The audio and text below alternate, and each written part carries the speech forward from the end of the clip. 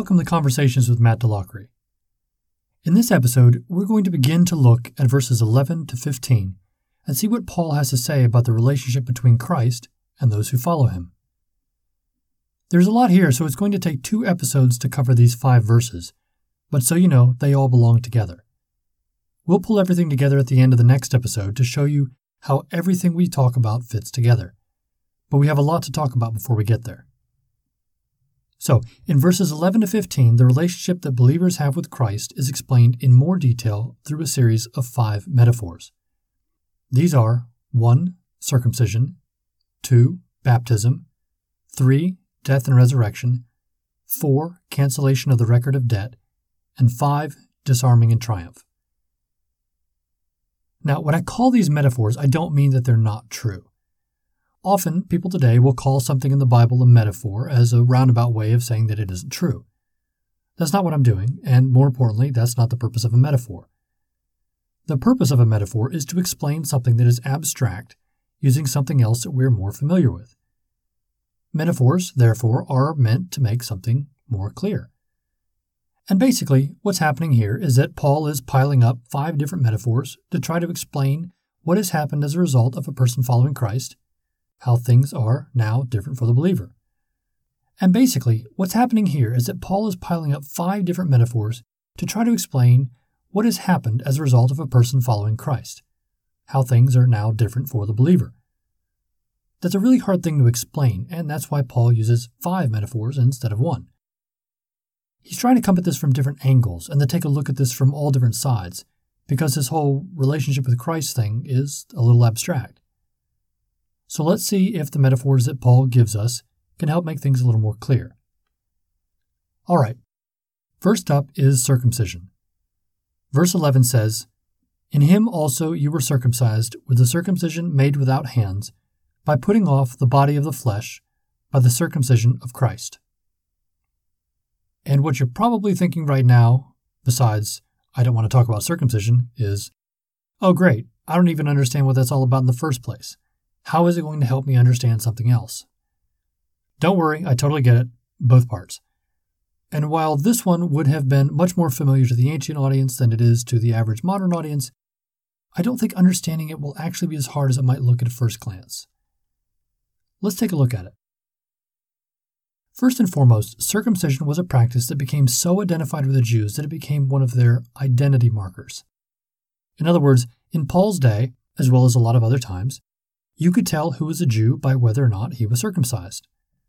If he was a Jew. If he wasn't, then he was not a Jew. So the practice of circumcision speaks very strongly to a person's identity. Second, what we should notice here is that the circumcision is made without hands. In other words, this is a spiritual circumcision. Now, the original physical version of circumcision was the practice of literally cutting off excess flesh. However, even in the Old Testament, we find a metaphorical meaning for circumcision, the circumcision of the heart. The idea behind that was that whatever was not dedicated to God or fit for a service would be cut off or removed. And this is what the phrase, putting off the body of flesh, refers to. Any part of the believer's life that is not fit for service to God is to be cut off. Whatever is unholy or outside of God's will is to be removed. In chapter 3, Paul will discuss what parts of the believer's lives are to be removed. Cool, but what does Paul mean here? What Paul is saying is that with the circumcision made without hands, believers become identified as part of the new people of God and leave the things of this world behind to focus on the things of God. Circumcision is about becoming part of the people of God. Now, the way this happens is through the circumcision of Christ. Verse 12 says, "Having been buried with him in baptism, in which you were also raised with him through faith in the powerful working of God, who raised him from the dead." So, since we're talking about the death, burial, and resurrection of Christ, the circumcision of Christ does not refer to his literal circumcision, but to his death. Remember, we're talking about spiritual circumcision and not physical circumcision. Physical circumcision, in the Old Testament, meant that a child had become part of the nation of Israel and the people of God. Spiritual circumcision means that the believer has become a part of the church and the new people of God. The circumcision of Christ himself is the beginning of this new people of God, and when believers are spiritually circumcised themselves, they become a part of this new people of God. And since spiritual circumcision is being connected with baptism, that means that with baptism, believers become a part of the new people of God, the church. So, baptism. Now, as soon as we start talking about baptism, the thing that everyone starts focusing on is what kind of baptism is it? Is it immersion? Is it sprinkling? Do we baptize children? Do we baptize just adult believers? And so on and so forth. These are all good questions, but we're not going to be able to answer them with this passage. Very probably, baptism by immersion is the idea that is behind this verse, because it makes better sense considering that one is buried in baptism, symbolized by being immersed under the water. However, the method of baptism, or whether we baptize children or not, is not, I repeat, is not the focus of this passage. Baptism is being described as the place, if you will, where the spiritual circumcision is taking place. Again, though, it is not the baptism that is in focus. It is a burial and resurrection with Christ that is the focus. I'm going to say this again so that you don't miss it. Baptism is not the focus. Burial and resurrection with Christ is the focus. Here's why I think that. 1. The burial points towards the fact that the old life is a thing of the past. Paul is telling the believers that now you have been buried with Christ, everything you have done, and everything that you were is behind you. Burial points towards believers leaving their old lives behind them. 2. The fact that believers are already raised is what will allow them to live the new life. Being buried with Christ points towards your old life being behind you. But being raised with Christ points towards a new life being in front of you. It is not just about everything past being over and done with. In that case, you would have nowhere to go, no way to move forward. Being raised with Christ is about that way forward. There is hope. You do have a future. 3. The with him phrases emphasize that this leaving the old life behind and beginning a new life can only occur in Christ. Think back to the hymn and remember that Christ is the firstborn from the dead. He is the one who went through death and came out the other side. And what we also saw is that Christ is the founder of a new group, a new people, the church. Those who follow Christ and are a part of the church are the ones who are buried with him and the ones he raised to new life. This can only happen in Christ because Christ is the firstborn from the dead. Just as he was the firstborn of all creation and made all things in existence, he is the firstborn from the dead and will remake everyone who follows him. So, burial and resurrection with Christ are what is important. Baptism is the place in which that happens. Again, baptism is an important thing, but is not discussed in any detail here. It is only used to point toward the burial and resurrection that happens with Christ. Now, as we are looking at this, let's take a minute to remember what is going on here. Paul is comparing Christianity to the alternative philosophy that is at Colossae. And here's why what he just said about being raised with Christ matters in that comparison. The fact that a Christian has new life in Christ counteracts the alternate philosophies teaching that the Christian needs to add something, right? If you've already been raised to new life in Christ, what could you possibly need to add to that? I know I've been making this point a lot, that Christ has accomplished everything that the believer needs and that there is no reason to look anywhere else. And all of this is possible because of who Christ is. I know this is getting repetitive. But while I think it is worth repeating, please understand that it is not me who's doing the repeating. Paul's doing that. When you dig into what the letter is saying and look at why Paul is saying what he is saying and how everything works in the flow of argument, you will see that Paul is repeatedly emphasizing these points. The reason for that is because there is only one way. Paul is not a pluralist. There are not many paths to God. Man has tried and will continue to try to work his way up to God. But Paul's point is that the only way that you can get to a God who is up there is by him reaching down, which he did. And Paul's point has two parts. One, if God has reached down to us, why would you look for another way to God? Wouldn't God know the best way to make that happen? And two, why would you think another way would even work? Do you really think that man can reach up to God? Really?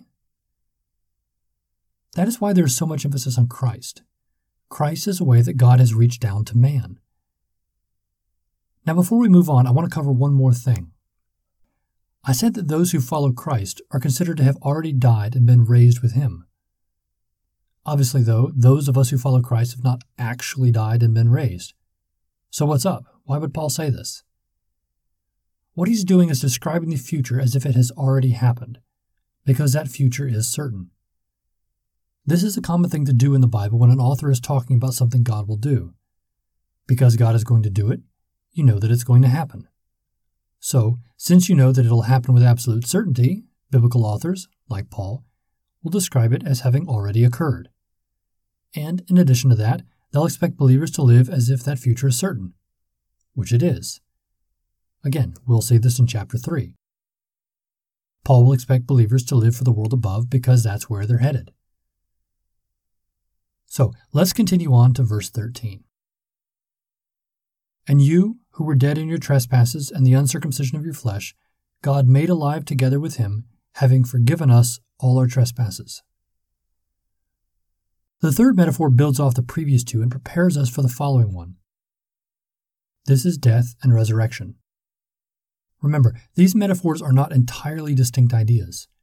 We have our thing that we're looking at, our relationship with Christ and what he has done for us. And Paul is walking us around that and showing us what it looks like from all sides. In this verse, we're looking at death and resurrection, but this time we're focusing in on how this is connected with our trespasses. There are two categories here that we need to look at: circumcision and trespasses. Now, we talked about circumcision back in verse 11, but it comes back up here. However, because of the pronouns in this verse, things can be a little tricky. Paul said that you, referring to Gentiles, were dead in your trespasses and the uncircumcision of your flesh. But he said that God has forgiven us, referring to both Jews and Gentiles, all our trespasses. The reason that the Jews and Gentiles are referred to differently here is because the Jews were already circumcised. Remember, that was a Jewish practice. So only the Gentiles needed to have the circumcision issue addressed. Of course, as we know from Paul's writings elsewhere, he did not want the Gentiles to become circumcised. But if you remember from verse 11, he said the Gentiles were spiritually circumcised. So here's what all this circumcision stuff means. Circumcision is a category of relationship. It identifies a person as belonging to the people of God. The Jews already had this. They already belonged to the people of God. The Gentiles needed to belong to the people of God, but following the Old Testament law was not part of the deal. Paul's letter to the Galatians gets into that. He doesn't do it here, so neither will we. So the Jews already belonged to the people of God, and their physical circumcision made that clear. The Gentiles did not belong to the people of God, at least before Christ. As a result, those Gentiles who have followed Christ have been spiritually circumcised and now do belong to the people of God. Again, the relationship between the Jews and the Gentiles is a huge issue, but we're not getting into that here. All I'm doing is explaining why Paul is using different pronouns for Jews and Gentiles. Very simply, the Jews didn't need circumcision, but the Gentiles did. And for the Gentiles, that has been accomplished through the circumcision of Christ, by dying and being raised with him. However, what both groups did need was forgiveness for their trespasses. Both were dead in their trespasses, and God has made them alive in Christ. Belonging to the people of God was a category of relationship. Forgiveness for trespasses was a moral category. There is something broken in man, and it needs to be fixed. We were dead in our trespasses, and we needed to be made alive. This is something that all humans need, whether Jew or Gentile. This was accomplished by rising from the dead with Christ. However, God did not just wave his hand and make all the problems go away. He did not and does not just ignore our sin. He actually deals with it. But how he does that is something that we will get into next time. Before we finish, though, I want to make one point. We've been talking about two different categories. The category of relationship, a person being part of the people of God or not, and the category of morality, whether a person has been forgiven for his trespasses or not. In Christ, these two categories have been merged. Prior to Christ, it was possible to be circumcised and still be guilty of trespasses. Now that spiritual circumcision is what identifies the people of God, that is no longer possible. All who are in Christ are spiritually circumcised. All who are in Christ are forgiven their trespasses. To be in Christ is to be both spiritually circumcised and be forgiven for your trespasses. However, the converse is also true. Since forgiveness is only in Christ, then those who are outside Christ have not been forgiven for their trespasses. In Christ, one is a part of the people of God and is forgiven. Outside of Christ, one is not part of the people of God and is not forgiven. Hopefully all of this has made some sense. Stay tuned for the next episode as we finish up looking at the last two of these metaphors, and then we're going to pull everything together into one big picture.